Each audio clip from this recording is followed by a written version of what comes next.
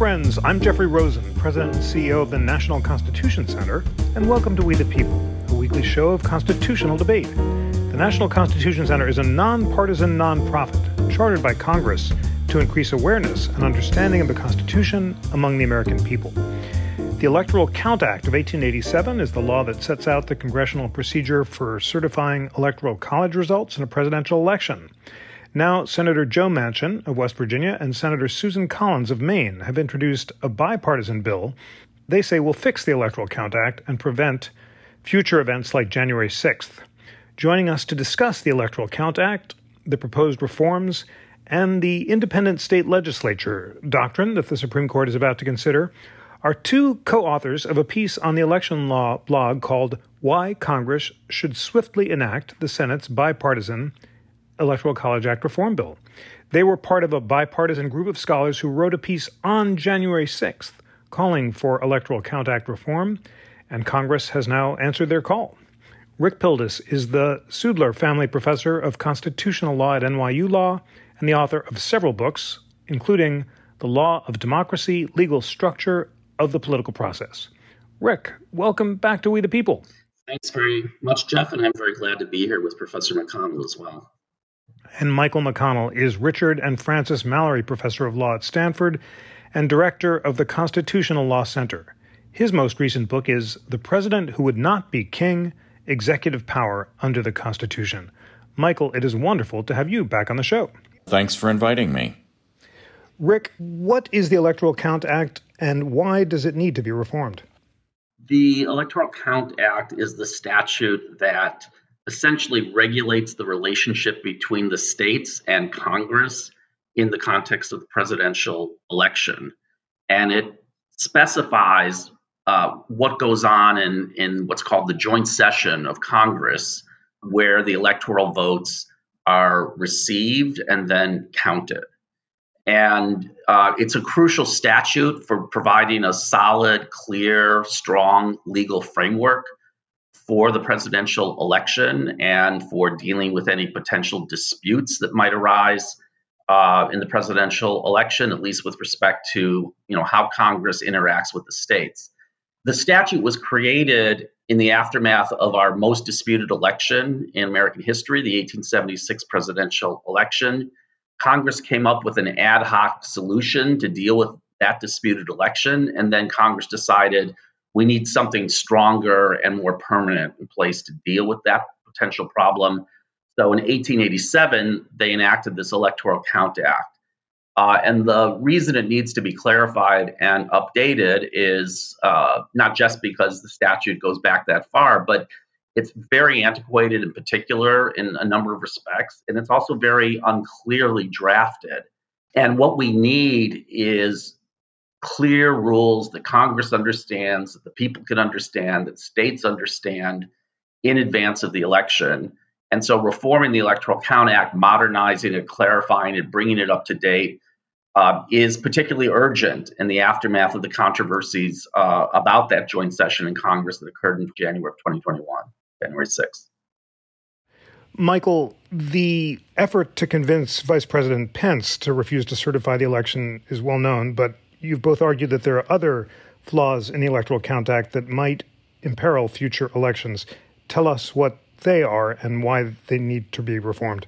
Yes, there are a number of problems, but there's one big problem, and that is the fact that the Act allows anytime one member of the House of Representatives joined by one senator lodge objections, the joint session of Congress has to meet and debate the objections to the results from each state. So this is on a state-by-state basis. And the problem is that the Act doesn't specify what those objections are going to be. And, for many years, we had some sort of understood norms, and this did not blow up into constitutional controversies. But in the last several decades, not just on January 6th, 2021, but 4 times since 2000, 4 times in this century, members of Congress have raised objections most of them, and maybe even all of them, frivolous, but nonetheless, they have the right under the Electoral Count Act to raise them. And on two of those occasions, including 2021, there was somebody from both houses to do this, and so the joint session began. And then members of Congress have interpreted the act to mean that they can serve as a kind of nationwide voting board to decide who won in various states, which is not at all what the Constitution contemplates. The Constitution contemplates that the states control the vote counting process, and this meeting of Congress is not intended to be a place where you can just sort of relitigate all the electoral issues, and yet that's what it has turned into.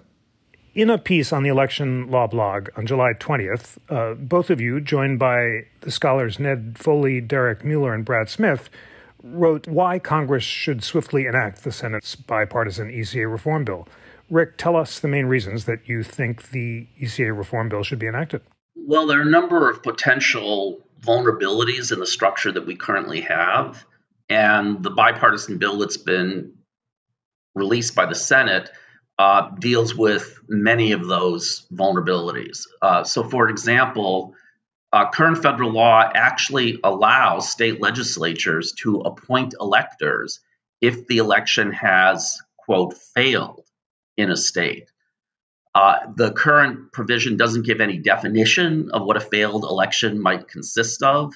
And it's easy to imagine in the kind of environment we now exist in, unfortunately, with respect to our elections, it's easy to imagine state legislatures potentially trying to exploit this opening and declaring the election has failed in the state for one reason or another, such as disagreements about the voting process.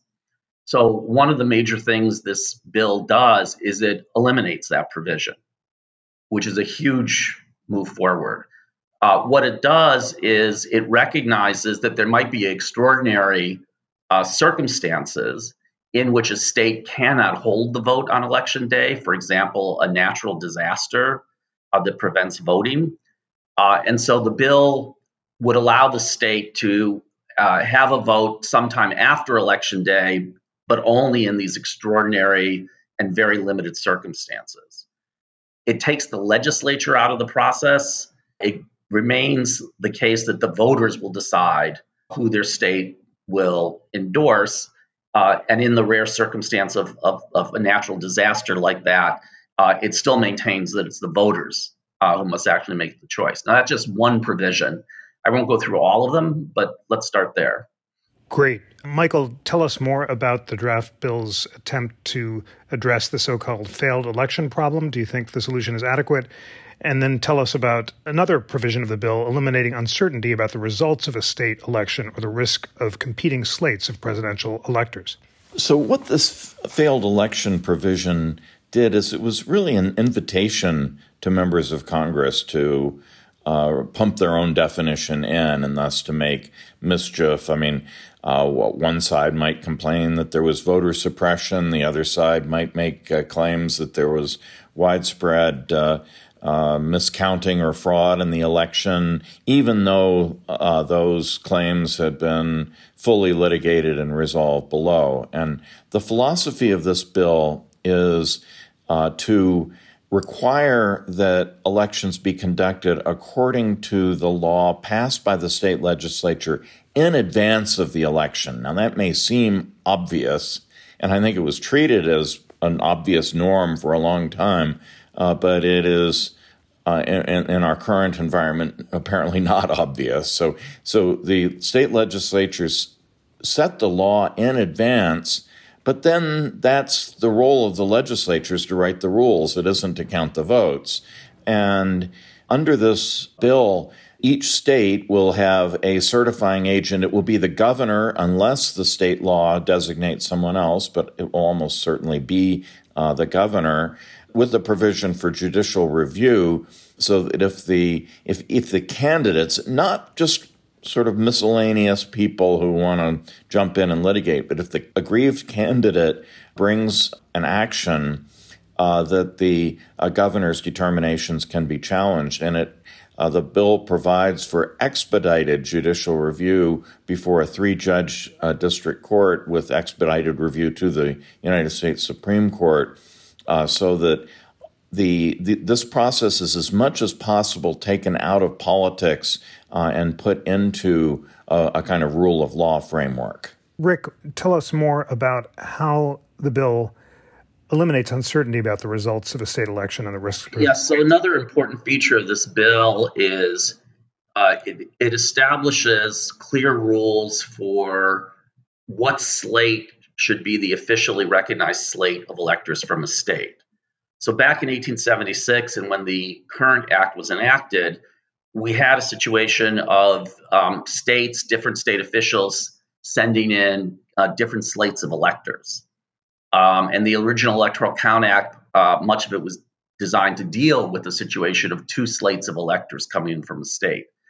This bill tries to make it clear, it sets up a structure to determine the single slate that is officially the slate from the state. So in other words, it eliminates the possibility of a 2-slate scenario. And it then tells Congress, you're obligated to count that slate, the one that comes through the processes that the Electoral Count Reform Act bill establishes. So it provides tremendous clarity and structure there, and it hopefully eliminates the scenario of 2 different slates of electors coming in from a state.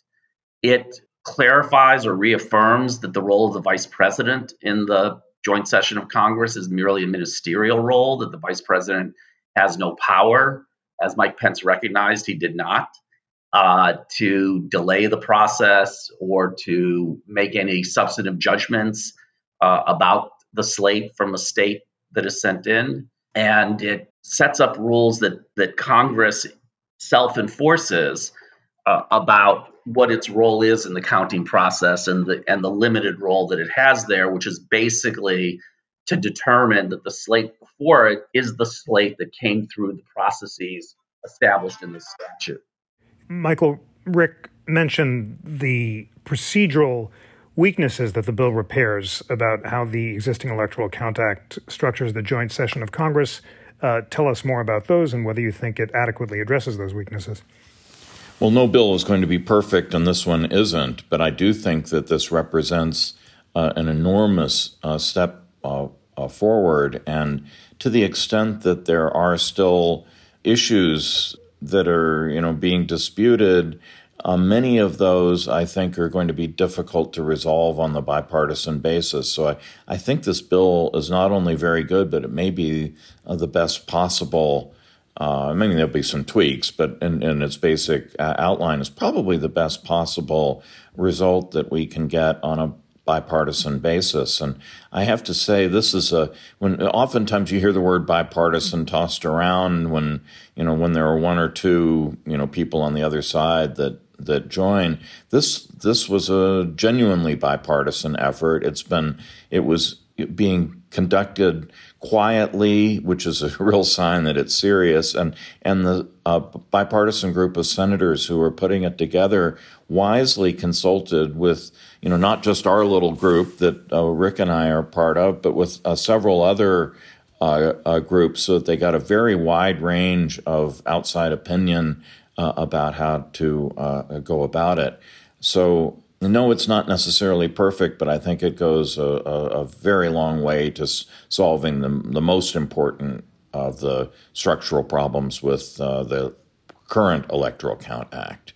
Rick, you and Ned Foley wrote a brief response to Professor Lawrence Tribe and others who said that the bill doesn't go far enough in refining the Electoral Count Act. Tell us about those criticisms and why you think that the bill deserves to be passed despite not addressing them. Yes. So unfortunately, there are a variety of legal misunderstandings floating around about exactly what this bill does. And Ned and I have tried to clarify what the bill actually does in response to some of these misunderstandings. So one misunderstanding is that the bill would somehow change the structure that currently exists for state and federal court involvement in any disputes about the certification process, the legal process that finally determines who has won the vote in the state. The bill doesn't supplant anything about current litigation that might take place in state or federal courts. That's been a misunderstanding. A second misunderstanding is that the bill leaves open the possibility that state legislatures after the election could decide they don't like the outcome in the popular vote and just decide to appoint electors on their own. They do not have the power to do that. That's because Congress has the power to set the time of the election, and Congress specifies that the election must take place on the first Tuesday after the first Monday in November, and electors must be appointed that day. Now, of course, people vote, and they have appointed the electors that day, although it may take some time to determine exactly who won that vote. But the importance of that provision is that state legislatures cannot appoint electors based on their own preferences after election day. And it doesn't matter if they pass a statute in advance of the election trying to give themselves that power, saying, for example, we reserve the right after election day to appoint the electors ourselves. They do not have the constitutional power to do that, so that's another misunderstanding. As Michael said, it's important that there be bipartisan support for this bill, not just for the standard reason that you have to overcome the filibuster in the Senate and get to 60 votes, but this act is self-enforcing in Congress. That is, this is not a statute in which the courts are likely to come into the picture and determine whether Congress has followed the rules in the statute. So it only works if you have significant buy-in from both parties in Congress that, yes, these are the rules we will be governed by. And that's why it's really essential here that there be strong bipartisan support for this bill, as there apparently seems to be, at least so far in the initial stages of the rollout of the bill. Now, I know the House, by the way, has been working on a version of the bill as well, and they've been working for a long time and very intensively. I assume they will release a version sometime soon, and then we'll have to see, how that compares with the Senate bipartisan bill. As Michael said, there are various tweaks I might endorse to the bill, but the question is whether you can maintain substantial bipartisan support for any of those tweaks. For example, some people would prefer the threshold for objections to be not 20% of the House and the Senate, but a third of the House and Senate. And in principle, I have no objection to that. If there's bipartisan support to agree that that's how high the threshold should be raised. But none of the minor concerns that have been expressed so far have changed the view from the piece that Michael and I and others signed when the bill came out, which is this is a vast improvement of the status quo. It would provide much greater clarity and stability to the presidential election process. It might be improved in certain ways if there's possibility for that. But even if it's not, my view is that Congress should endorse this bill because it is a vast improvement over what we currently have. Michael, why is there such notable bipartisan support for this bill? Is it fair to say that both Republicans and Democrats are concerned to make it clear that state legislatures can't change the result of a presidential election after it takes place? And tell us about your response to the claim that Congress lacks the power to enact such a bill and your view that there were sufficient worries about the prospects of a disputed presidential election in 1800 that Congress back then seriously considered legislation in advance that would provide a settled mechanism for resolving such disputes. So why is this the occasion for bipartisanship? I think it really is because January 6th was such a shocking event, and the match that set it off was the joint session, and therefore the attempted exploitation of some of the ambiguities in the Electoral Count Act, and it seems to people of both parties necessary to make sure that not only that doesn't happen again, but that once you begin looking carefully at this, there were other possible problems too, and we should eliminate those in advance because we can't deal with it when it's actually upon us. Now, does Congress have the power to do this? The Constitution lays out very bare bones description of how electors are going to be chosen, and there are and you need to know a little bit more than that. And the necessary and proper clause of Article 1, Section 8 gives Congress the power to pass laws necessary and proper for the execution, not just of its own powers, but of the powers of the United States as a whole. And I think that is a very solid constitutional basis for some kind of a statute that outlines how the electoral provisions of the Constitution will be carried out. Turning to constitutional constraints on powers to regulate elections, Rick, you testified recently about the independent state legislature doctrine, and you identified 7 potential versions of the doctrine, which you listed and addressed their practical consequences and the historical evidence for or against them. We've had a couple of great discussions about the doctrine on We the People. Tell us about the 7 versions that you talked about in your testimony and what you think the consequences are. Yes, so your audience probably knows that there are 2 places in the Constitution that are the focal points when we talk about this independent state legislature theory. Article 1, Section 4 gives state legislatures the power to regulate the time, place, and manner of elections to the House and the Senate, though Congress can also take over that function. And then with respect to the presidential election, the electors clause, as we call it, gives state legislatures the power to determine the manner of the presidential election. And the issue here is whether the use of the word legislature in those provisions gives the state legislature a kind of special federal constitutional immunity from all the things that would normally constrain state legislatures. For example, the state constitutions, the state courts in various ways. The debate about this, the Supreme Court will be hearing a case on it next year, which is why this debate has really taken off. Typically is framed in terms of, is there or is there not an independent state legislature doctrine?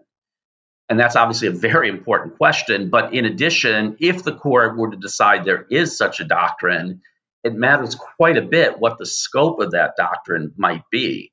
And the ramifications of the doctrine depend very significantly on what particular version the court might recognize. So the most sweeping set of ramifications would follow from the sort of maximalist view of the independent state legislature theory, which is that state legislatures, when they regulate national elections, cannot be bound by the substantive provisions in state constitutions.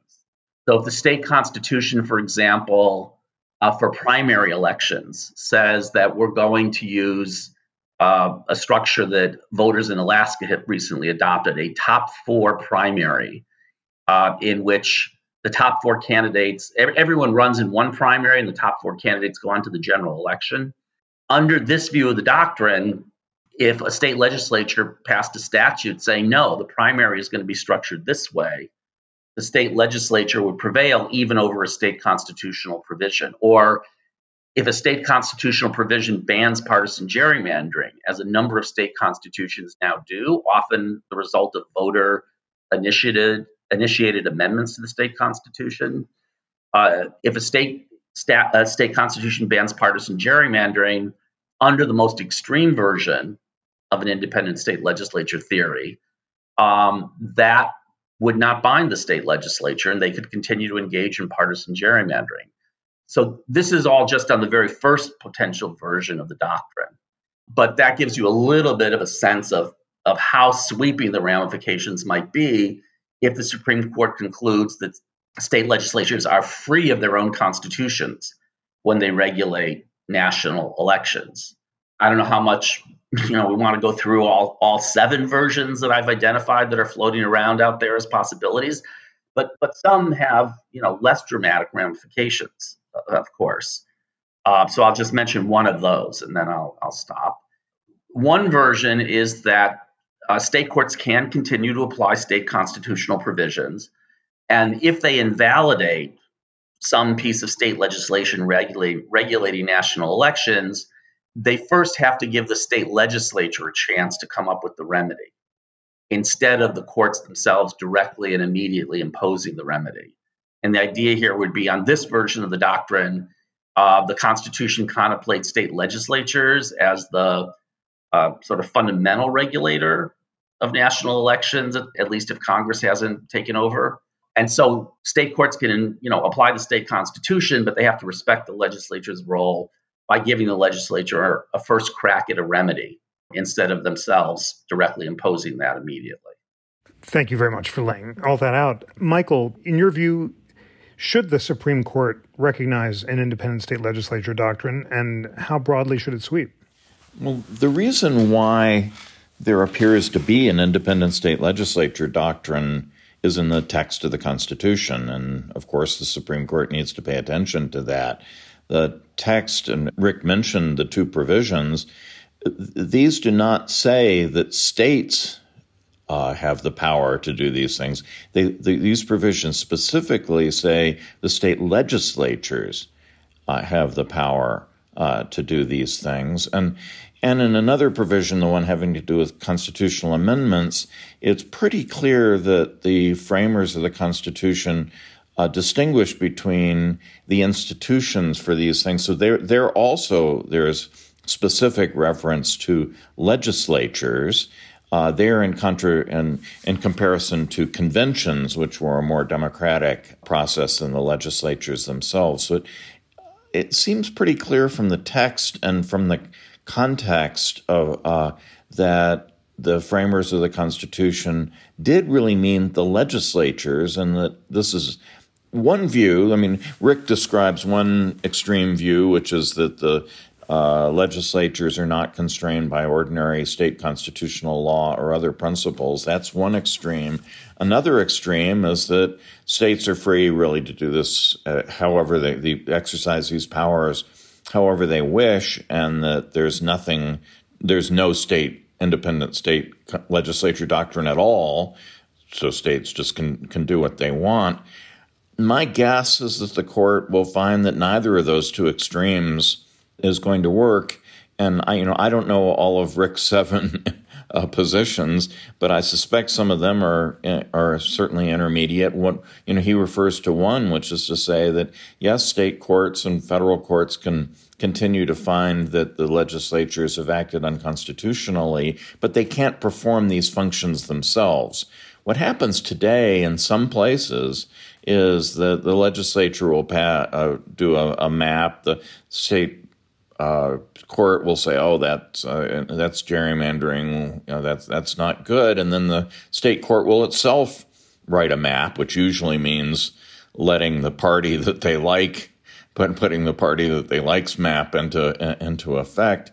That seems wrong. It does seem that the court can say that what the legislature did was unconstitutional, but still the legislature has to draw the map. I think that there's also there may be a distinction between general principles of constitutionality, setting up the legislature, how they operate, and due process, and so forth, versus particular provisions of a state constitution that might take over the job, might for themselves specify the way in which elections would be conducted. And, it seems to me there's a very strong argument that that's unconstitutional. But let me emphasize here, there's an override for the conduct of senatorial and congressional elections. If Congress wanted, for example, to authorize states to use a nonpartisan redistricting commission, I see no reason why they couldn't do that, and then the states would be able to, notwithstanding the independent state legislature doctrine. Now, there is no congressional override with respect to the choice of presidential electors, so there's going to be some tension between those two provisions. Rick, what is your response to Michael's identification of an intermediate version of the state legislature doctrine, which says that state courts can find that a legislature acted unconstitutionally in drawing a map but can't perform the function of writing a map themselves? And how does this apply in the context of the North Carolina case that the Supreme Court's about to hear? If we look to historical practice to try to resolve the meaning of the term legislature in the Constitution, I would say the overwhelming weight of historical practice is against the view that there is an independent state legislature doctrine in any form. There are some tidbits of evidence that support the idea of an independent state legislature theory. Justice Story mentioned this in 1828 in the Massachusetts Constitutional Convention and debates on certain issues. There are a couple of state court cases in the Civil War. People disagree about how to read those cases, but some read them to support the doctrine. There's the resolution of a disputed congressional election after the Civil War, where Congress invoked the doctrine. But the larger historical kind of trajectory here, as I've looked at the evidence, is against the idea that there is such a doctrine. So, for example, state constitutions have, from the very beginning, adopted substantive constraints on what state legislatures can do in regulating national elections. There was never a case before the Bush v. Gore concurrence, a three-justice concurrence in 2000, in which anyone had even suggested, as far as I know, there's no historical evidence for this view, but this is one of the versions of such a potential doctrine, that federal courts can kind of oversee state court interpretation of state election statutes. And if the federal courts decide that interpretation strays too far from the text of the statute, then the state court has acted unconstitutionally. That idea just only entered the picture in 2000 in the concurrence that Chief Justice Rehnquist wrote for three justices in Bush v. Gore. But that's another version of the doctrine. I'm not sure what Michael's view is about that particular version. That is definitely a prevalent one. But I don't find any historical support for that one. So I do agree with Michael that I suspect a majority of the court at least will go into this case sort of inclined toward thinking there is such a doctrine, that word legislature carries some kind of distinctive weight. There are certainly several justices on the court now who have indicated support for that view. I'm not sure that the court has been exposed to the full range of ramifications from adopting any one of these different versions that are out there of the doctrine. And I'm not sure the court or a number of these justices who have written short statements about the doctrine have really worked through which of these different versions they are inclined to support. One version of the doctrine, which might be implicated in the North Carolina case, is that Justices Alito and Thomas, at least, have suggested that state courts might not be able to apply general constitutional provisions, broad provisions, to strike down state legislation regulating national elections. In North Carolina, it's the districting for Congress. So that might leave open the possibility that state courts could enforce more specific state constitutional provisions. So again, if a state constitutional provision expressly bans partisan gerrymandering so that there's not an enormous amount of discretion in the state courts, maybe the suggestion in those statements from those justices is that it's fine to continue to apply those provisions. But in North Carolina, the state Supreme Court relied on sort of broad clauses in the state constitution about free and fair elections, for example, or the right to vote. And at least those justices, seem inclined to the view that state courts can't enforce what Justice Thomas called vague constitutional provision against state legislatures. As I say, it's hard to know which version of the doctrine we're going to be talking about. In North Carolina, the court could decide the case on narrow grounds that we've already discussed, which is perhaps the state court didn't give the state legislature enough opportunity to come up with a new map, even if the court legitimately held the map unconstitutional. But it's hard to discuss this doctrine or this theory, because it is just a theory at this point. The Supreme Court's never endorsed the doctrine. I don't think there's any federal court decision before 2020 that endorses the doctrine. The Eighth Circuit did endorse the doctrine in the 2020 election. But until that point, there had been no Supreme Court opinion or federal court opinion, as far as I know, endorsing the doctrine in any of its versions. So it's a lot of speculation right now as to what version of the doctrine we're going to be arguing about if the court endorses some version of it. Michael, what is your response to the strong claim Rick makes that there's no support in original understanding for an independent state legislature doctrine? In your article, 2.5 Cheers for Bush v. Gore, you quoted the election clause and noted that there's no relevant legislative history explaining why the framers of the Constitution made a departure, putting federal courts in the unusual posture of determining for themselves whether state courts' interpretation of state laws were authentic reading of the legislative will. What's your reading of the original understanding, and what's the implication for the North Carolina case? We have a real paucity of historical evidence dating from the framing. But my main response to Rick is that until very recent times, and I'm thinking 1960s at the earliest, the dominant doctrine from the Supreme Court was that the courts have no role in policing elections, period. So Lyndon Johnson just out and out stole a senatorial election in Texas, and the issue went up to Justice Hugo Black on an emergency motion, and Black said, "No, we don't have anything to do with this. There's nothing we can do." Sometime in the 60s and 70s, and then culminating in Bush versus Gore, I think in a way that Bush versus Gore is accepted across the spectrum today.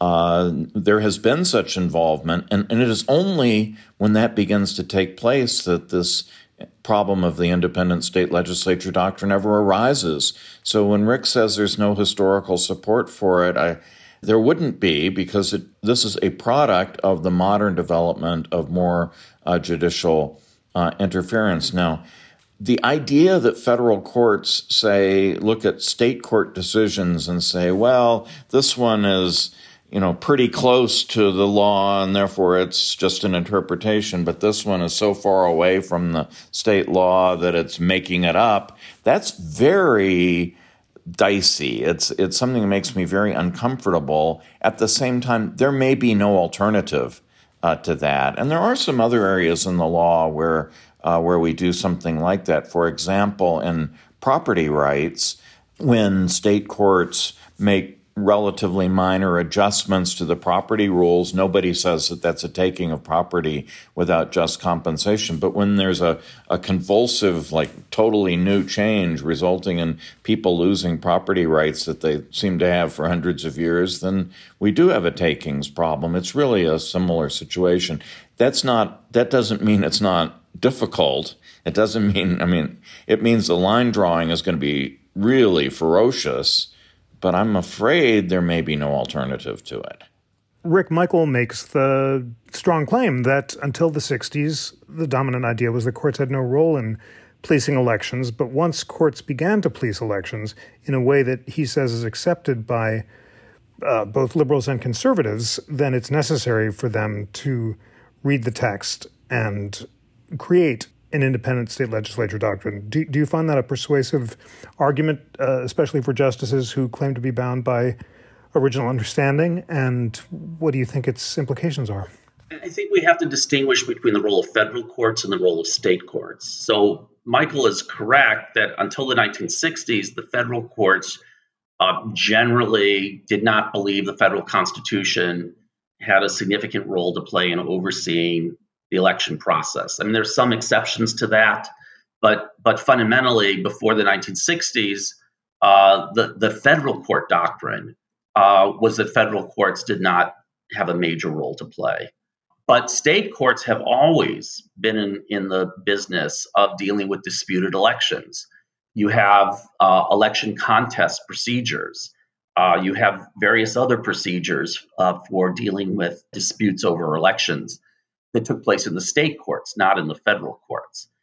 And just to be clear for the audience, everyone agrees that state legislatures are bound by the federal Constitution and by federal statutes that apply to the election process. So the question is whether what state courts had been doing throughout American history with respect to interpreting state election statutes, applying state election statutes, whether there is now the kind of constraint that Michael is talking about that would put federal courts in the role of deciding, if and this version of the doctrine, deciding whether the state court interpretation of a statute or state executive application of a state election statute, went too far from the text of the statute with all the uncertainty, as Michael acknowledges, that entails. And one thing to understand here is that, this version of the doctrine would threaten to turn almost any dispute over the application or interpretation of state election law for federal elections into a federal court matter, because the losing campaign is always going to be pulling out every stop they can. And if the federal courts are open to relitigating whether the state court interpretation of a statute went too far, it's easy to imagine that losing campaigns will be running to federal court to do this. And at the extreme, the risk is that this version of the doctrine would convert every dispute over state election law into, with respect to federal elections, into a federal constitutional claim, at least. With respect to one of the concerns that Michael identified, there is already federal constitutional doctrine, due process doctrine, that does constrain state court interpretation of election law for all elections, state and federal, in one particular respect, which is after votes have been cast, state courts cannot, in the guise of interpreting election law, essentially rewrite the election law, because this pulls the rug out from under voters who have already voted based on the state of the law at the time they voted. And so that does implicate concerns of fundamental fairness, the lower federal courts have recognized. And so the evulsive change that Michael is talking about, after people have voted under one set of rules, that could arise from state court interpretations that effectively change the law that people had voted under, that does violate due process, and there are protections against that the lower federal courts have already recognized. But that's a very kind of discrete domain. It's after votes have been cast, are the rules effectively being changed in a way that violates fundamental fairness, because you're throwing out votes, or maybe including votes, that under existing law were valid or were invalid. This version of the independent state legislature doctrine, as I say, is far more sweeping, because it could apply to any interpretation or application of election law in the states, whenever the change takes place. So even if it's 6 months in advance of the election and everybody knows what the state court has said about the deadlines for certain voting matters, a disappointed campaign could go into federal court and say that state court interpretation is illegitimate under the federal constitution. And that's the concern I have about opening this door, and basically, creating an avenue for relitigating every dispute over state election law in the context of federal elections in the federal courts. Thank you so much for that. Michael, Rick makes a really interesting point when he says that state courts have always been in the business of dealing with disputed elections, and to construe the Elections Clause in a way that the framers didn't anticipate, to ask in every case whether state courts went too far in their election decisions, would threaten to turn any interpretation of election law by state courts into a federal constitutional question, which is inconsistent, he says, with history and tradition. What's your response as an originalist and more broadly? Well, it's certainly true that this will invite litigation from disappointed campaigns, and there'll be lots more cases going into federal court. This is true every time, federal constitutional law is extended to a new area. It's true of equal protection and due process and so forth. The question is this consistent with what the Constitution commands? And if the language of the Constitution, the specification of the state legislature as the body to create state law in this area, is to be given any weight, then I think the court is going to have no choice but to get into the area. I do think that the two extreme positions are unreasonable, and I predict that they will be rejected. But how some of the intermediate positions are going to be handled is going to be, I think, quite tough. And Rick says once the votes are cast, well, due process already gives people the right to go into federal court and say that state courts have misinterpreted the state law, and that's, of course, true. Well, what about when they intervene ahead of time? A concrete example that I think is useful to think about from the 2020 election was the Pennsylvania legislature debated and passed a new law vastly liberalizing the use of mail-in ballots because of the COVID problem. It debated the question of whether those ballots had to be received on election day or not, and they decided yes, it did. And there's no argument that that's an unconstitutional decision on the part of the state legislature. The Pennsylvania Supreme Court, referring to highly generalized language about fairness and so forth, decided, oh no, we'll continue to count the ballots for 3 more days after the legislature specified. Now, I think that's just a classic example. This is one we can all sort of chew on, because if the legislature has the right to write the rules, things like a deadline for receipt of ballots should be something the legislature does. The state Supreme Court should not be able to rewrite that. Now, that went up to the U.S. Supreme Court in advance of the election, and the agreement was that any votes that came in after Election Day would be sequestered, and it turned out there weren't enough of those to affect the result in Pennsylvania, and so the Supreme Court dismissed the case. But had there been more of those, and had it been a situation where it could affect the result of the election, the Supreme Court would have decided the independent state legislature doctrine in connection with the 2020 election. Rick, Michael says that the Pennsylvania case he just mentioned is one that everyone should be able to agree on, namely that the Pennsylvania Supreme Court should not be able to, by invoking generalized language about fairness, change the rules after the election. Do you agree or disagree with him on that point? And then what's your response more broadly to his claim that federal courts, without the benefit of original understanding, are bound to follow the text wherever it may lead, even if that leads to results that the framers couldn't have anticipated? So there are 2 different versions of the way the situation in Pennsylvania could arise. And this implicates 2 different versions, potentially, of the doctrine, and they have very different implications.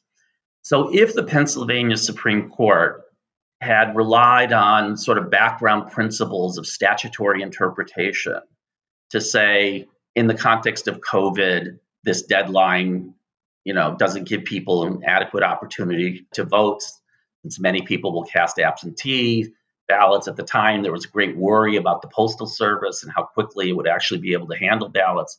If the Pennsylvania Supreme Court had rewritten a specific term like a deadline in a state election statute for federal elections based on sort of general principles of statutory interpretation in Pennsylvania, then one version of the doctrine would be they can't do that.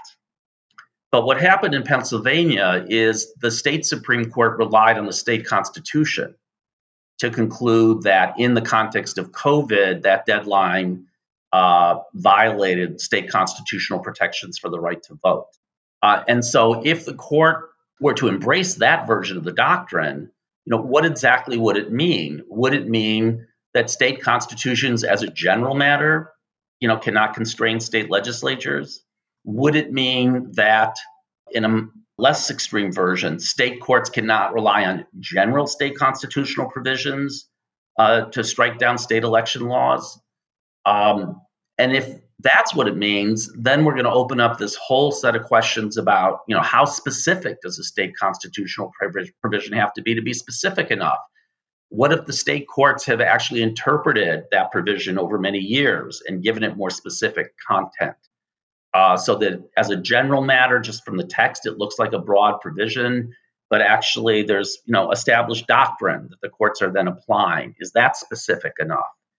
And I don't know how Michael answers those questions, but I think either version, once the state constitution is involved, as it was in the Pennsylvania case, either version creates or opens up a very, very big implications. And they could be quite destabilizing because it could mean that a lot of provisions that have been in place for years are now suddenly unconstitutional unless the state legislature chooses to adopt them. So one way I would answer the question about the meaning of the word legislature is that when Congress or when the convention, wrote those terms, the background assumptions or understandings, I believe, and as Michael says, we don't really have evidence one way or the other on this question, but the background understandings that I believe they would have been acting against were that it's the legislature is created by the state constitution, is defined by the state constitution, as its powers are defined by the state constitution. That's what the legislature is. It's not this body that exists independently of all of that, and that the normal processes of interpretation and application of state law would also be assumed as part of this process. So the provisions give the state legislature the sort of fundamental authority to set the rules, but surrounded by all the things that apply to state law in general, which is, in my view, what the convention is best understood to have understood in enacting that provision. And that's why, in terms of let me put the point this way too, in terms of original public meanings, original public understandings, before the Civil War, I believe there's just a single instance in which scholars have identified an assertion of this theory, which is Justice Story's comments in that 1828 Massachusetts Convention.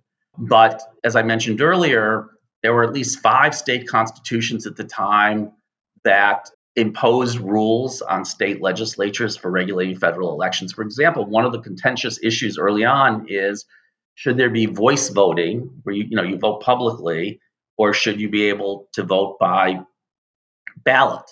And that issue was resolved at the level of state constitutions. And no one argued that this was an intrusion on the unique constitutional autonomy that state legislatures have when they regulate federal elections. Michael, what's your response to Rick's claim that the textualist analysis here is unbounded by history and raises all sorts of questions like, can states not rely on general provisions to enforce election laws? How specific does the state court have to be? There's little in text, history, or original public meaning that answers those questions, he says, and that it would be perfectly reasonable to assume that legislatures define state constitutions not as independent bodies, but as ones that operated within the normal application of state law. Just to put the point clearly for listeners, why isn't it right that a textualist should defer to text, history, and tradition in this regard, rather than adopting an open-ended doctrine that could really destabilize an awful lot of our law? I don't disagree with Rick that the most sensible interpretation of this doctrine is that legislatures operate within the general framework of the law. Again, there is an extreme version, which I don't find persuasive, that would say that, but I think that that's correct. But that doesn't mean that state courts can just step in and write their own election law. The incidences that Rick refers to were so well accepted as a matter of law that nobody objected to them. I put Rick's examples in the category of absence of evidence rather than actual evidence. If somebody had said, "Oh no, the state legislature can't provide for the secret ballot because that violates the independent state legislature doctrine," and they had argued about it and come to the conclusion that the Constitution could do that, that would be something of real note. But unless there's a reason for a controversy to arise, I don't think we can look to that as evidence that there was no such doctrine. The other way to look at it is that the states, by and large, have obeyed the independent state legislature doctrine all along, and it's really only in modern times when there is so much more so much more court involvement that the issue has become so important. Thanks so much for that, and for this rich and illuminating debate over the scope of the independent state legislature doctrine. Rick, let's conclude this great discussion by flagging for We the People listeners what future threats to elections you think they should be paying attention to. So one major threat we now face is what's been happening with election administrators. Many of these people, the poll workers, for example, are voluntary people doing what they think of as a civic duty. They were very low profile. And now, given the attacks on the election system, the claims of fraud, the claims of manipulation, one of the real tragedies here is that these people have come under assault in various ways. Threats, serious threats to themselves, threats to their family, harassment, efforts to intimidate. And there are a number of things that follow from that. One is that we're seeing lots of these people resign. It's not worth putting up with these kinds of threats and harassments and intimidations. That could create problems in terms of actually just being able to staff the polls fully. It's become so much more contentious a position. Secondly, offices that were elected and are more low profile, like Secretary of State offices, have suddenly been thrust into the limelight because their role in administering elections has become more apparent. And that's led to more partisan types of people deciding to run for these offices. And there's concern about whether more partisanly kind of activist figures, if they win state elections for these roles, to what extent can we trust them to administer the elections in a fair, impartial, rule of law-like way? There are also going to be worries about whether there are intimidation efforts at the polling places in upcoming elections. There's greater reasons to be concerned about that. So there's not a lot of scope for bipartisan agreement at the national level on voting policy. We've seen that in the legislative battles over the Freedom to Vote Act and the John Lewis Advancement Act. But along with the bipartisan support for Electoral Count Act reform, I would hope that Congress can find a way to bipartisan legislation at the national level that would provide more protection for election workers, more protection against intimidation, threats, and the like, and also more protection for the integrity of the polling place. There are federal laws that regulate some of this, but I think those we could harden up the structure with national legislation to protect the election administration process from these kinds of manipulations and forces. Many thanks for that. Michael, last word in this great discussion is to you. Do you think there might be bipartisan support for legislation regarding protecting election workers against intimidation, threats, and the integrity of the polling place? And what threats to elections do you think We the People listeners should be thinking about? I believe there is legislation which is part of this bipartisan agreement, along with the reforms to the Electoral Count Act, that would help to address this. I can't give you the exact details, but providing for enhanced criminal penalties for interference with election workers and that sort of thing. I would think that this would be an area of bipartisan agreement. If we were to really be wanting to talk ambitiously and to things that might not be so easy to get across, it really would be a good thing to think about how state election administration could be restructured in a different way. When there's a partisan election for Secretary of State that runs this, that may have been fine as long as you had basically public spirited folks doing that who are just going to obey the law. But with both parties now pouring money into those elections, it's a real vulnerability in our system. Thank you so much, Rick Pildes and Michael McConnell, for offering We the People listeners a model of thoughtful civil debate about the Electoral Count Act, the independent state legislature doctrine, and other threats to election integrity. It's always an honor to have you both on. Michael, Rick, thank you so much for joining. Thanks for inviting us. Today's show was produced by Melody Rowell and engineered by Greg Scheckler. Research was provided by Sam Desai, Vishan Chowdhury, Elliot Peck, Colin Thibault, and Samuel Turner.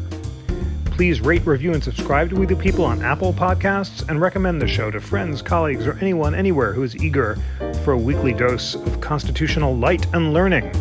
And always remember, dear friends, that the National Constitution Center is a private nonprofit. We rely on the generosity, the passion, the engagement, the hunger for civil dialogue of folks like you who are inspired by our nonpartisan mission of constitutional education and debate.